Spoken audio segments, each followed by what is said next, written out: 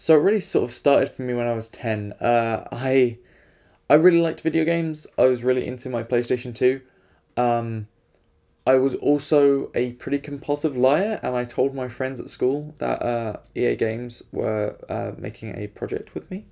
And I said that we had this huge budget and it was going to be the best game ever and have like photorealistic graphics and all this stuff, and they believed me because I'm awful.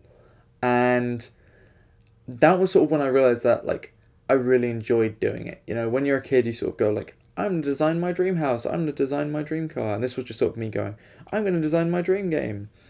And then I sort of just kept doing it until I was like 14 and was sort of decided I don't want to do anything else. Like, if this can't be my career, there's no other job that I want to do. I'd sometimes bunk off school.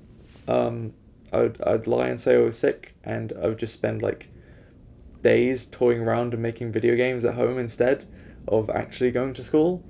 Um, which I don't recommend, but at the same time, I think that might have been quite useful to me. So when I was 16, me and some friends entered BAFTA Young Game Designers competition.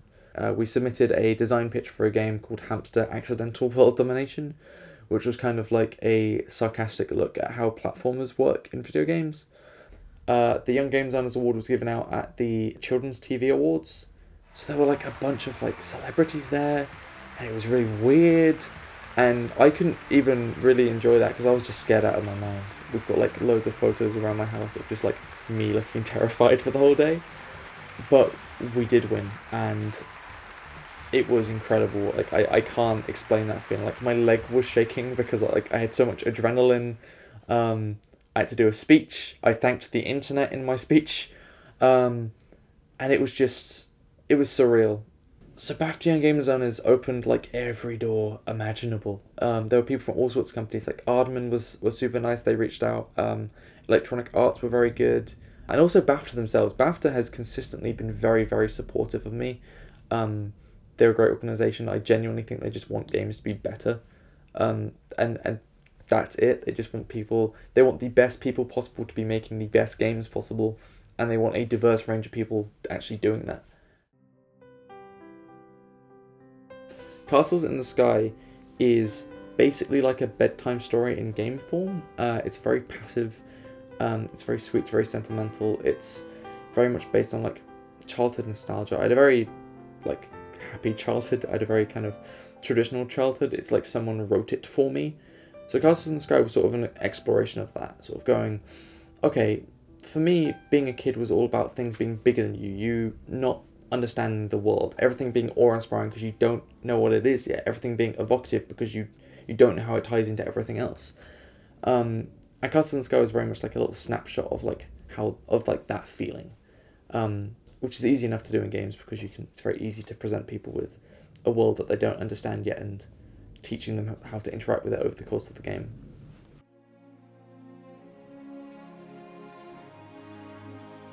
Minecraft really has changed everything in a very big way. And I'm really happy about that. I'm really happy that it's being used in schools because it is a real learning tool. As someone who kind of struggled at school and who never felt like they were supported as a kinesthetic learner, like, you know, I never felt like I was supported in learning through iteration, like I am every day at work now. And Minecraft is very much a game about that perfect marriage between like art, maths, learning through doing. There's like anyone can play Minecraft because there's something for everyone in Minecraft, and I am both incredibly looking forward to the generation of designers who are growing up with Minecraft right now, and absolutely terrified by the ability that they are going to have to create games. Because Minecraft is a game about creating games, and they are going to be incredible. So, the future's kind of weird, right? Like, what excites me the most isn't really like hardware or even necessarily software, but the culture around how things are created now. Everyone has a tool for creating software. Everyone can create a YouTube video now. Everyone, and we're like getting to the stage where everyone's going to be able to create 3D models. Everyone's going to be able to create games. Everyone's going to be able to do motion capture. That stuff really excites me because we're going to get people from wide varieties of backgrounds and with wide varieties of influences all making really interesting stuff.